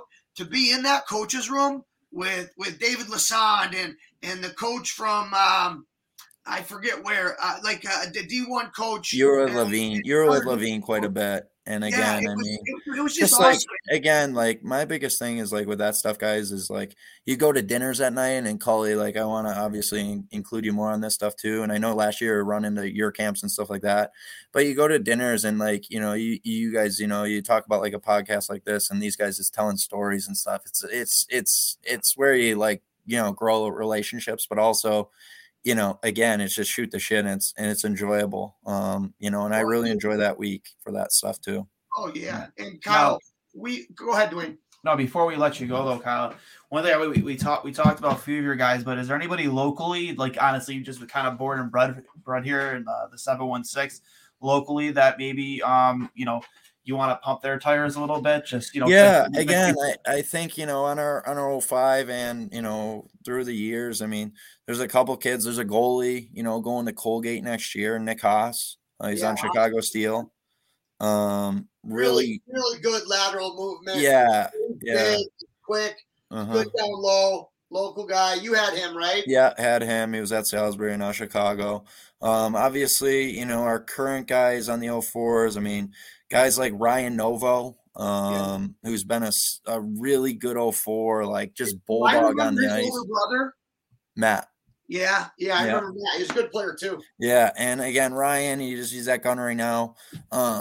Just all over the ice. He's probably 5'7", but talk about a guy who won't back down from anyone. I've seen him you guys laugh, he got in a fight at Chowder Cup, then on the way off the ice grabbed another guy. He's just out of his, I get these videos and it's oh boy. But again, over the last couple of years, it's just, I think last year we sent 28 guys to prep school, so to go through and, name every one, you can't do it. But, I like a kid like Novo, you see who's a Buffalo type kid, hard nosed, blue collar, just works his ass off. Those are the kids you want to see have success. And my biggest thing, honestly, guys, it's not about, where you play, Regals, Sabres, Nickels, any of that stuff. like, if you want help, I'm one that I'll help because that's the right thing to do for kids. And that's where did we learn that? my dad. Yeah. Yeah. I mean, like, I hate to steal, like, it's props to you and everything you've done, and Richie and Bennett and everybody that's helped along the way. But I told Dwayne this multiple times. Had it not been for me playing for Kyle's dad and learning those lessons, and he was hard on me and he was hard on you too, but we needed that. And ironically, me and you were the two to really take off from that. I know there were other guys, but we were the only two to really get to the pinnacle. Injuries, obviously, early in our career, earlier than we had hoped, forced us into coaching. But we could do this for 4 hours. Dwayne, I know you got to go. Thanks for staying on extra. Any last things you want to add, Dwayne? No, just tomorrow we have obviously getting away from the local hockey. You have the Sabres coming off a big, I wouldn't say big 3-1 when it was the Ottawa Senators. But 3-1 victory over Ottawa. The legend of Michael Hauser lives on. Big performance. Fuck Hauser. Why? He was my roommate at Sabres camp. Because he beat Johnny out of the net every time when they played 3-on-3, one goal. Fucking Hauser played for London when I played for Windsor. And I tried to fight him a few times. Thank God I didn't. Because when we went to do testing for the Sabres, I was coming off an injury. So technically I got like the free pass. And I'm like, oh, I could take this guy. He takes his shirt off first day. He's fucking Ivan Drago up top. And he's got a leg disease. So props to Hauser for making it all the way to the show with his I don't know what it's called, but he doesn't have like muscle right in his calf area. He's had to get special gear, but fuck you, Dwayne, for bringing that up. Damn it, I was in a good mood. Well, I mean, whatever. I mean, whatever. But anyways, huh? Why did you bring him up? Well, Buffalo's got another tilt tomorrow night. We got Dallas on Thursday. Dallas Stars, yep. And then Philly, and then Ottawa. So, so when are the games? Go ahead. No, I'm just saying, previewing that, let's kind of bring up a little bit of the Sabres fans and all three of us, previewing that, just our thoughts on, the schedule going forward and the direction of the team. Yeah, I think, honestly, the Sabres, they're moving in the right direction. I think a lot of moves have been done methodically. I think Carmano's coming in here is a huge addition for this team in terms of the background stuff going on.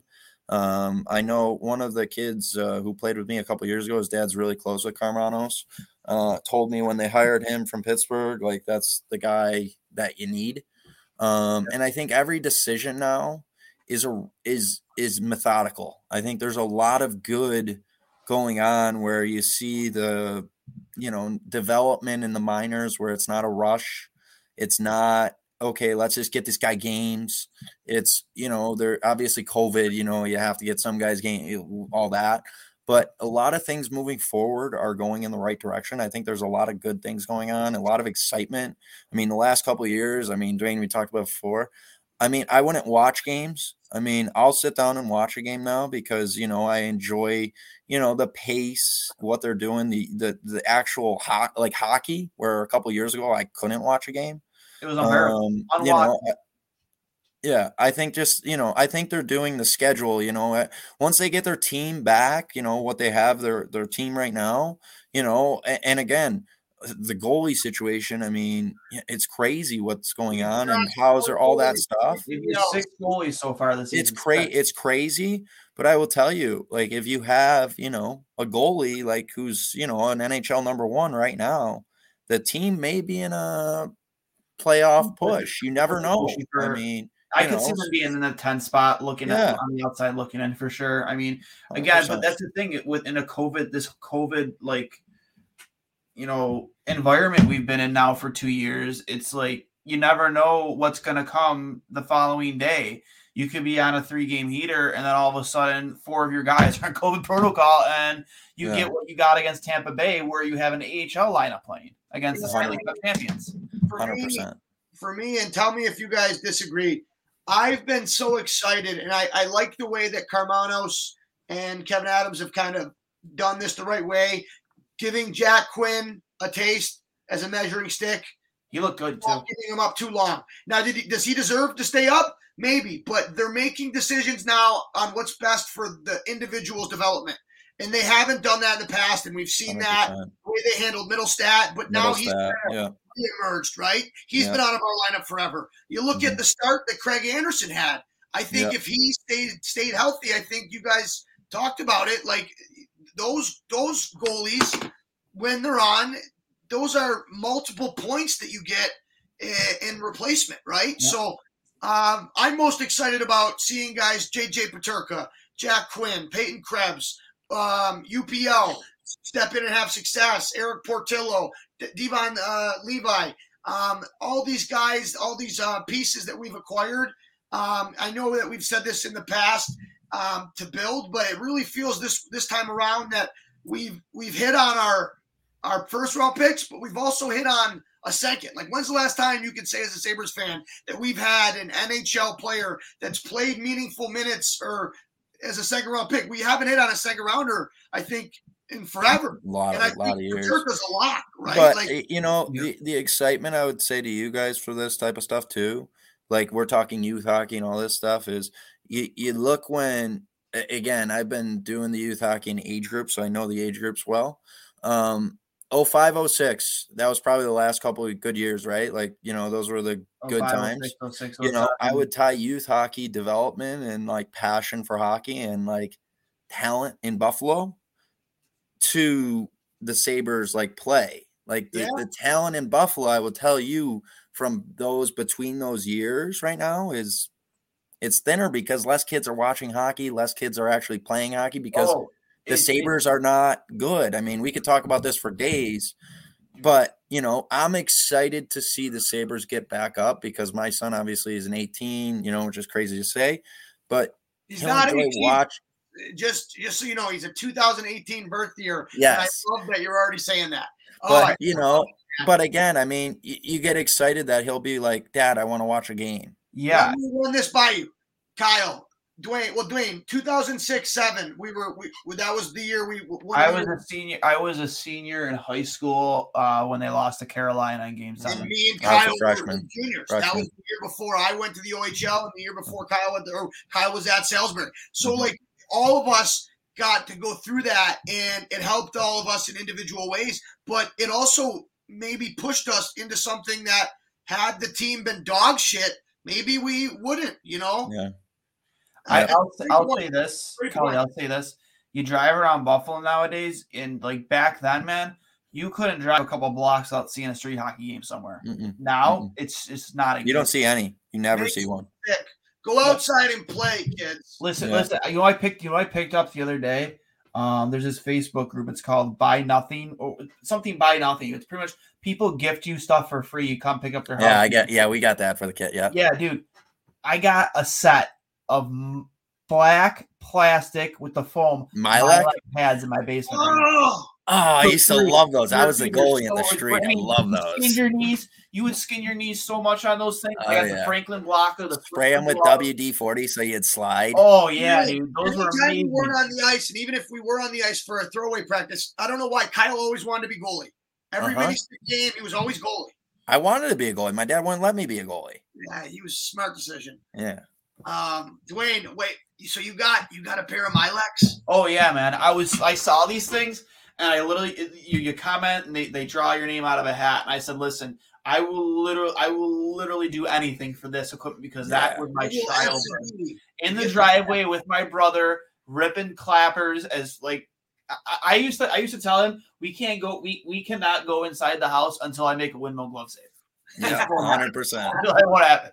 Like 100%. You know what I mean? Like it's just like Kyle will do the same with his brother, except we can't go inside until I ice a puck from my end and it goes out to the other end. Yeah. I miss those days, man. But like picking up what Kyle said, man, like it does make a difference, dude. Why like kids aren't playing hockey as much anymore because there's been nothing. I started playing hockey because of that hockey team. Like, it's a fact, dude. Watching Dominic Hasek, watching Patrick Wall. If we're talking goalie specific, John knows this from the goalies. There's not as many goalies now because, again, think about Hasek, then you had Miller. So then, like, think about the timeline of when those kids You've would had want to almost play 20 hockey. goalies start in that since between Miller and now. So- I last time I checked, which was probably right when we started this podcast, it was around like 27. We've started 6 this year alone. Like, that's an insane number, an absolute insane number. But it's true though, man. Once you have a team that's exciting to watch, even if they're not winning, consistently, but if they're exciting to watch, and I think this speaks to it too. You need a team that's engaged with the community too. 100%. Like I remember they used to do the street hockey fests, stuff like that outside the arena. Remember the Sabres Carnival? Do you guys remember that? Oh yeah. I have so many autographs. But I remember that was like people talking about it and me being so jealous that I didn't get to go. Or couldn't. But I do remember the Street Hockey Fest and how big that was and just how cool that was. And we had a bunch of guys, like I think our team we used to play in it. Yeah.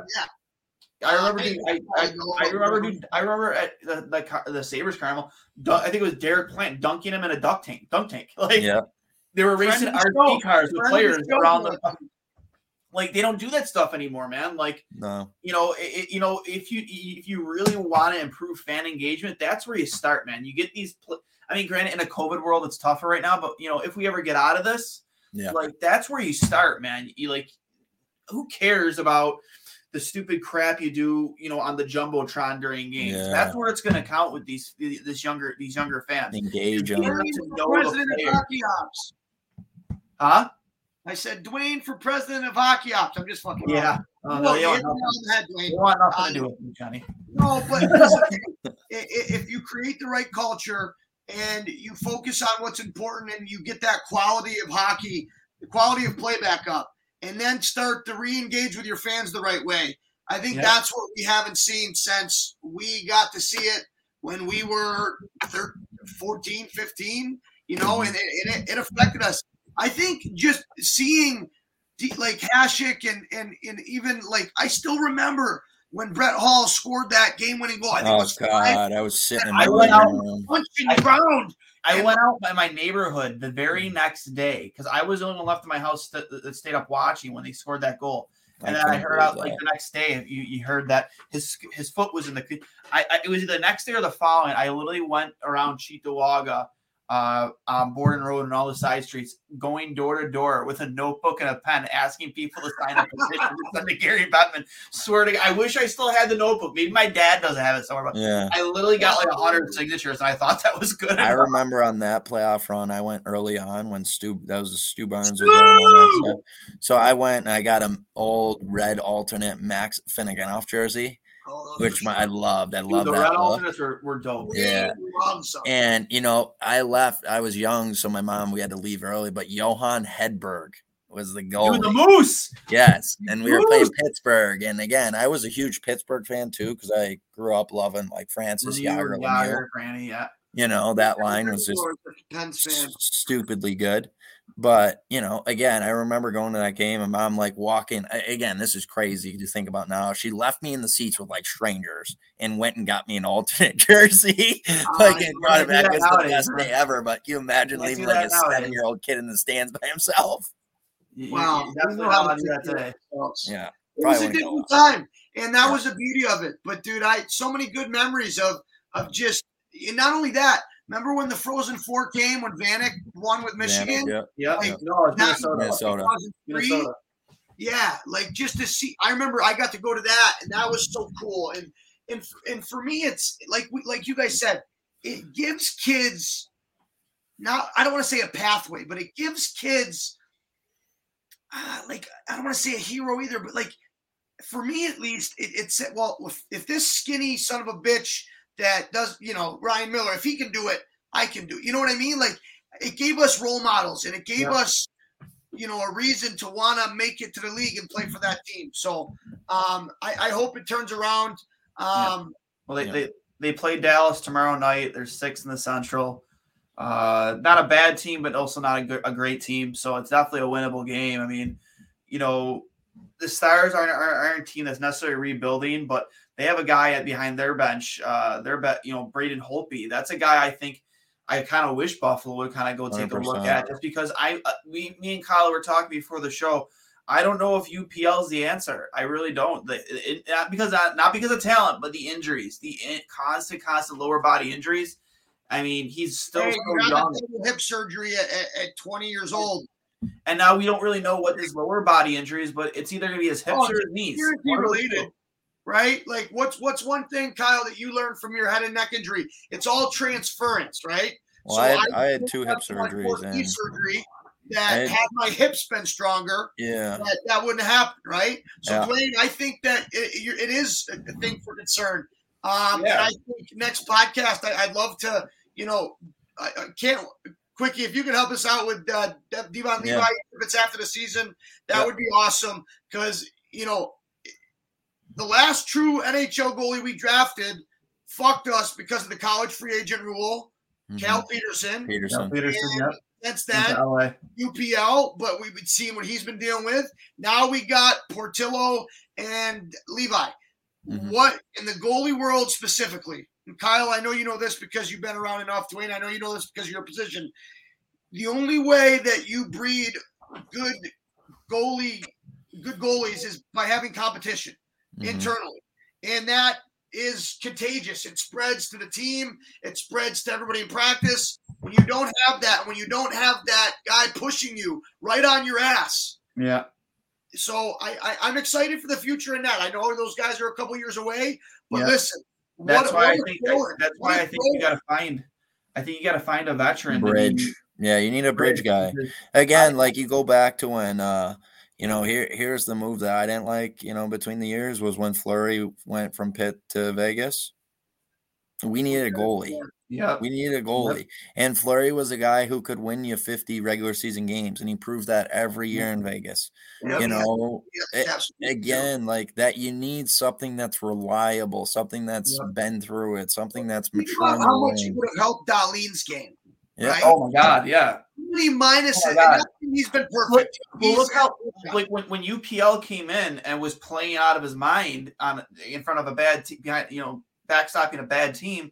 You saw the difference in Darlene's game. You're gripping your stick a little bit less. You know what I mean? You're giving a little more freedom to play your game, especially offensively. Like Darlene wasn't drafted to be a defensive dynamo defense.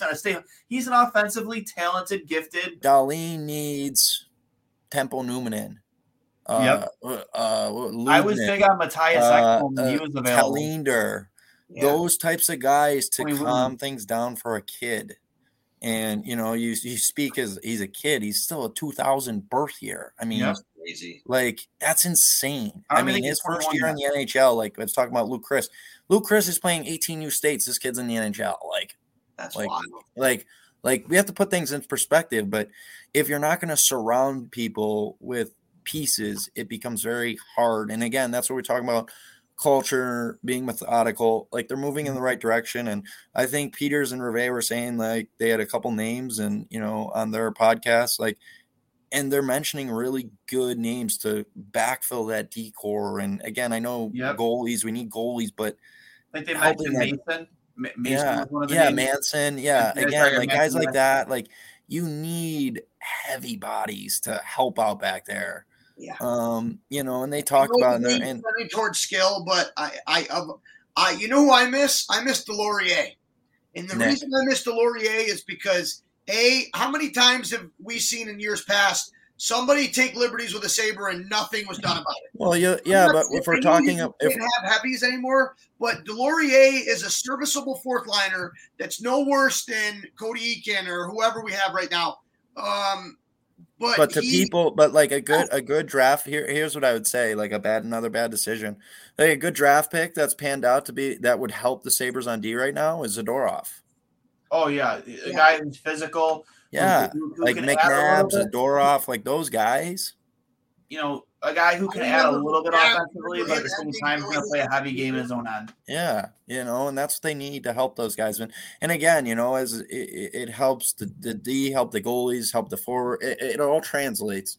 But, I think they're moving in the right direction. It's just, it takes time. And, it's exciting. The culture is changing.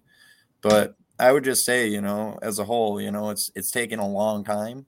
frustration, and hopefully they could get the fans back engaged. That's the big thing is, I know the Pagulas are big on money and wanting to, pinch a penny when they can. People used to say this about somebody in my family. I won't say their name, but they won't.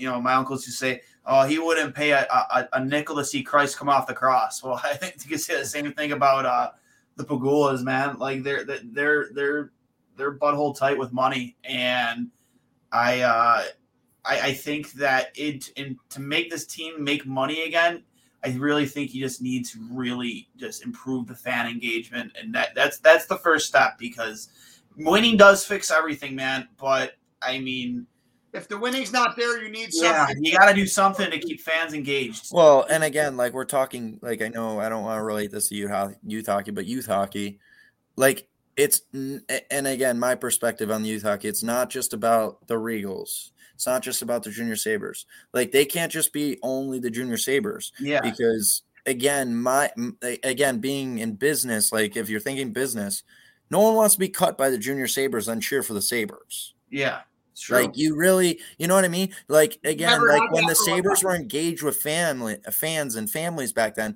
like they were going to the North Buffalo Thundercats. Yeah. Like, you know what I mean? Like it had nothing to do with anything in terms of the logo. And that's where you get engagement. I was putting away a bunch of Christmas stuff last night, and I got a bunch of stuff from my aunt and uncle, and they used to wrap stuff in older newspaper. And I'll see if I can find it, but there was a piece of newspaper in there. It was from 2001. It was the Goat Head logo, and it was reaching out to get teachers involved with the organization that wanted players to essentially come to their classroom. Yeah, they don't do that stuff anymore. They stole it from Cully's kids. Oh, is that where they got it from? Okay. Yeah. No, it was 10 years before. Yeah, Absolutely. Where Cully's kids got it from. But that's a perfect example, man, is getting these players. Like, dude, look at Hasek's Foundation, Hasek's Heroes. It's been around for 20 years, and Hasek is I still don't think that guy gets the credit he deserves. I mean, well, and the people that make it work, Dwayne. How many hours have you put in there? Oh, I put a lot of. I mean, in the year and a half I was there, I put a ton of hours in there. But it's just, it's I have stories about Dom when I was a kid at games we used to go to these booster club dinners as my dad's a season ticket holder in the club level. You used to have an opportunity to have dinner with the team. Essentially, you pay a certain amount of money to either sit near a table with a Sabre or sit at a table with a Sabre. I remember Hasek's fucking line was out the door before dinner. Yeah. They said, no autographs, wait till after dinner. I remember I was sitting there in my Hasek jersey, like middle of the line. I had a Hasek Pro Stock stick in one hand, a few cards in the other. Dom waves me over in front of everybody. Everybody signs every single thing that I have. Every single thing. How many kids these days have a story like that about any single player that's played for this organization in the last 5 years? Probably not. Again, not. I mean, like talking about like that, it's having the right people in the room. And again, you look at Gianta coming back here, right guy in the room. Yep. You look at Pominville coming back here, right guy in the room. Yep.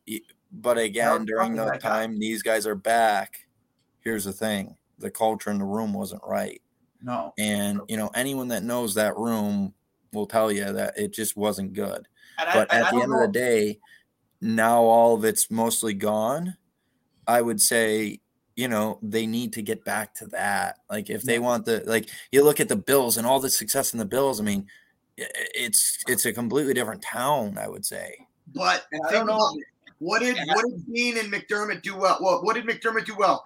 He went out and they hit a home run, and they got a GM that drafted well and a head coach that were on the same page. They've hit on their first round picks, and then they've also made the necessary moves, right? There's been continuity there. There's been a plan in motion. Anytime, and you see it in college hockey when a coach, leaves and like the guys that are committed are kind of left.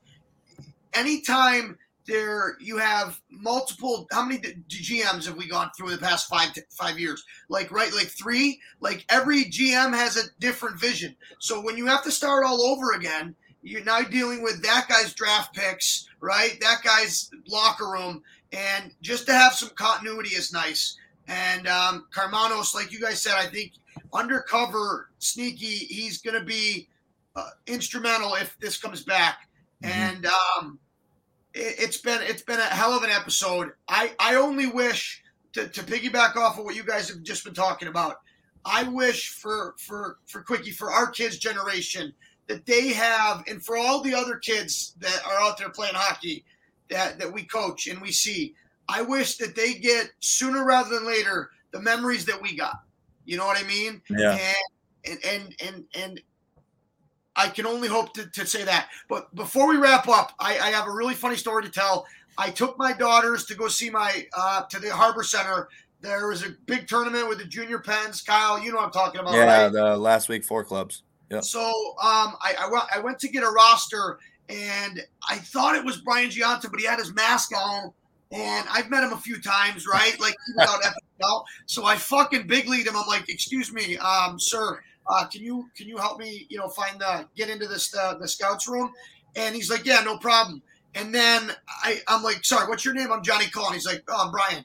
And I'm like, it didn't fully hit me until I'm leaving with my kids, and he's standing next to Pat Coletta, and I stop and I say, Brian, a couple clicks for Pat, and then I'm like, oh my God, I just fucking big league Brian Giunta. Brian is the most humble person you'll ever meet. I know. Right. He literally doesn't. I love want him on that podcast. podcast. He's like the nicest guy. For me, the big league him, I'm such a fucking idiot. He can't. His kid played for me, and Brian was like an assistant coach, and that was uncomfortable.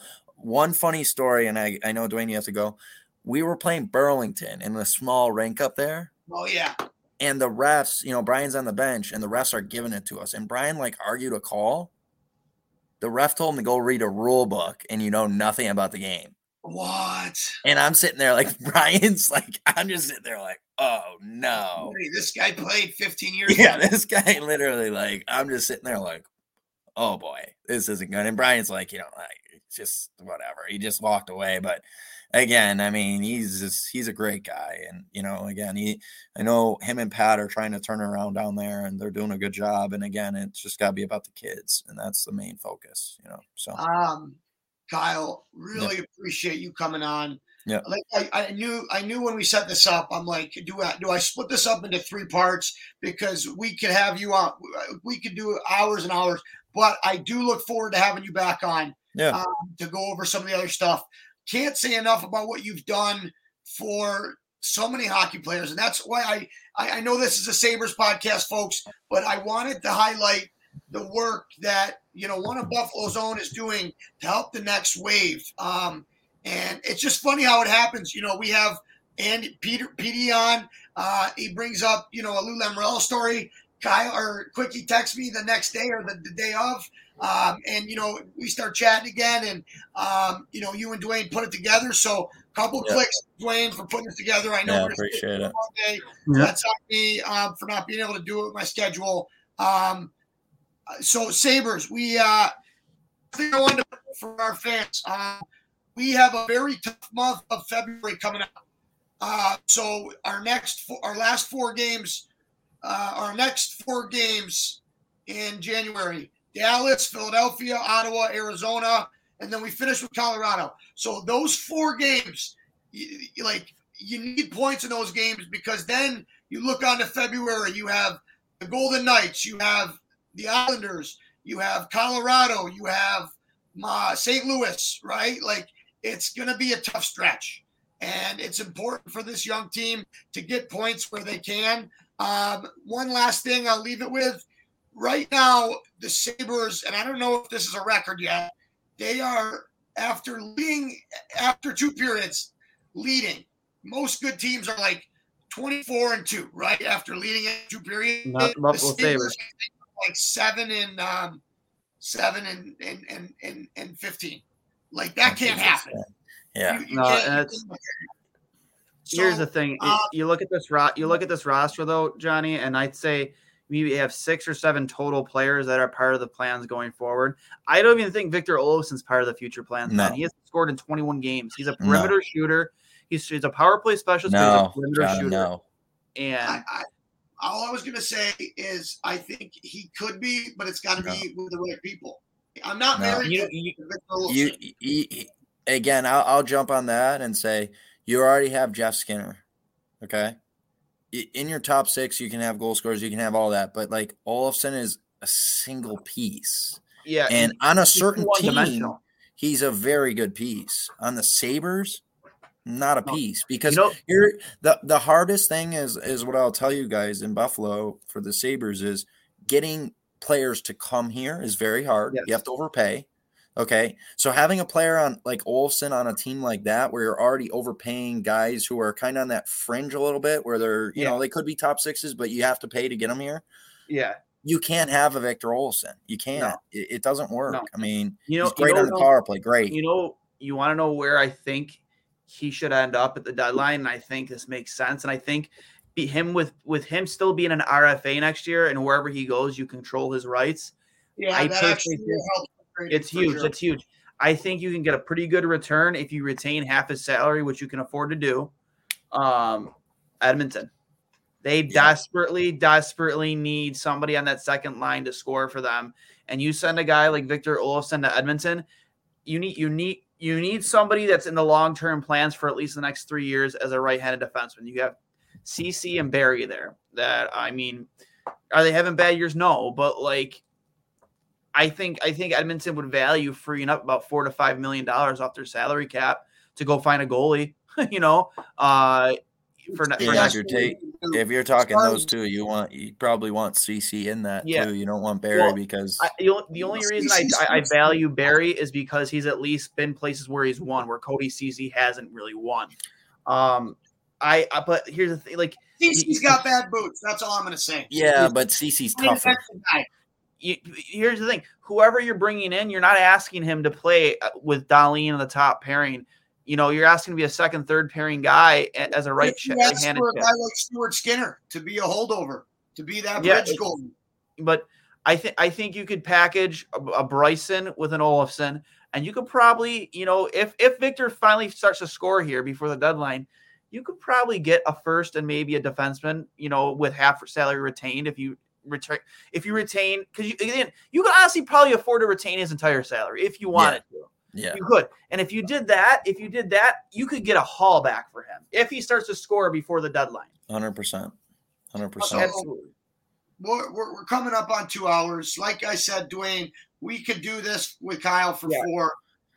He's definitely going to be this could have been a 45-minute podcast, Johnny, if Motormouth down there wasn't going a million miles a minute. I had some really important memories. Johnny's always been a talker. Let's not. Hey, Kyle, tell everybody out there. Did it help you having? Was I with two things? Loudest goalie I've ever played with. Again, yeah. I mean, John would just yell the whole game, and you literally had no idea. If he wasn't playing, he'd be calling off icings. I mean, literally. No. I mean, Johnny on the bench, literally calling stuff. I called 2 icings off in the O. No, dude, I did it in men's league last week, and they were like, "Oh, dude, it's exhilarating." Great. But I got warned after the second one.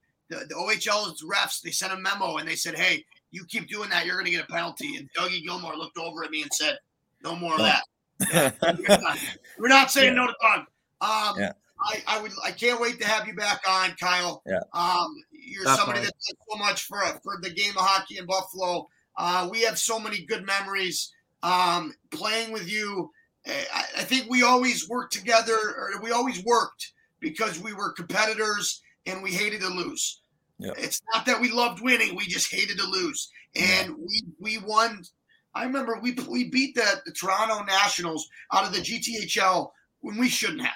You know what I mean? And like part of that was due to your dad's coaching, but part of that was due to, you know, you would play if those games were 42 minutes. You would play 36, right? Like, I just have so many good memories with you. Now that we're both in coaching, it's great to have you on. It's great to share some stories to see some of the guys that you've worked with directly get on to the next level and have success. And that's only going to keep going. Please, younger players that are listening, if you fit the age groups, reach out to Kyle. If there's still space left, you won't be disappointed. We'll fire out a tweet on our account with this. And Kyle, can we share your email with it? Yes, definitely. Definitely. So I appreciate your time, Dwayne. I know that you had to push some things around to make this work. I appreciate you making it work. I've had a ton of fun. I think this is going to be great as a repeat guest. Hopefully, sometime maybe near the playoffs, and as your season's wrapping up, I think that'd be fun to have you back on then. 100%. And I really appreciate you having me on. And again, everything you guys do on this podcast, you speak, honest and truth, and that's the biggest thing on these types of things too. I think you guys do a good job with that. So, appreciate being on. And again, Dwayne, if you want to get on WGR anymore, just use Colin's number.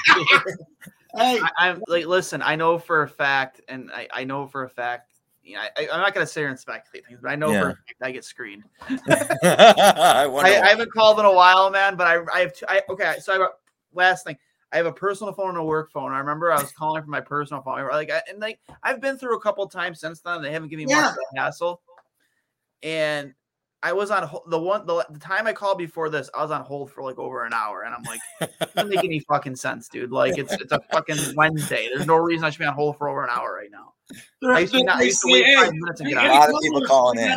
Yeah, and so I remember calling in. It happened twice, and so I said, I'm gonna call my personal phone. And I got through, and they said they put me on hold, but then the phone disconnected like almost right away. That's weird. So I call again, and he goes, "Oh man, sorry about that. Call disconnects again right away." So I called my work phone. I'm like, "Hey man, like I got disconnected twice." Like, "Oh yeah, man, sorry, we're having a problem with the lines. What's your name? Sorry about that." Yeah. But the time before that, when I called again with my personal, it would just keep on ringing. And I'm like, what the hell is going on? But then I call for my work phone right away, and I go right through. It makes no sense. That's when you know you're doing a good job. So keep doing that. You're inside the heads. Quickie, I appreciate you coming on with us, man. We'll set something up again real soon. I'd like to have you more on for, kind of like a local hockey spotlight. Yeah. We've talked about that. I want to start spotlighting that more often. 100%. Just for the reasons we talked about, man, trying to get in more engagement with youth hockey and because I think that needs to be spotlighted more, because it's not as, like you said, it's kind of diluted now, more so now than it was back when we were that age. And, I want to help garner some more excitement around it. So 100%. I appreciate you coming on, man. I can't wait to have you on again. And everybody, this, just to remind you, we completely butchered our sponsor today. This is brought to you by Outlet Liquor, the place to buy a case. For any Bills or Sabres game, make sure you're with George Morbod. Get over to Outlet Liquor when you buy your adult beverages. Tell them 2 Goalies, 1 Mike from Trainwreck Sports sent you. They'll take good care of you over there. So Outlet Liquor, place to buy a case. This has been episode 82 of 2 Goalies, 1 Mike. John, you got one more thing to say? Yeah, Kyle coaches right now the Regals 18U. They're 7th in the country. The 16th U team that he also coaches is 23rd in the country. Just wanted to, give him a couple clicks. And as Nationals approaches and both are state bound, a good luck to you and your run.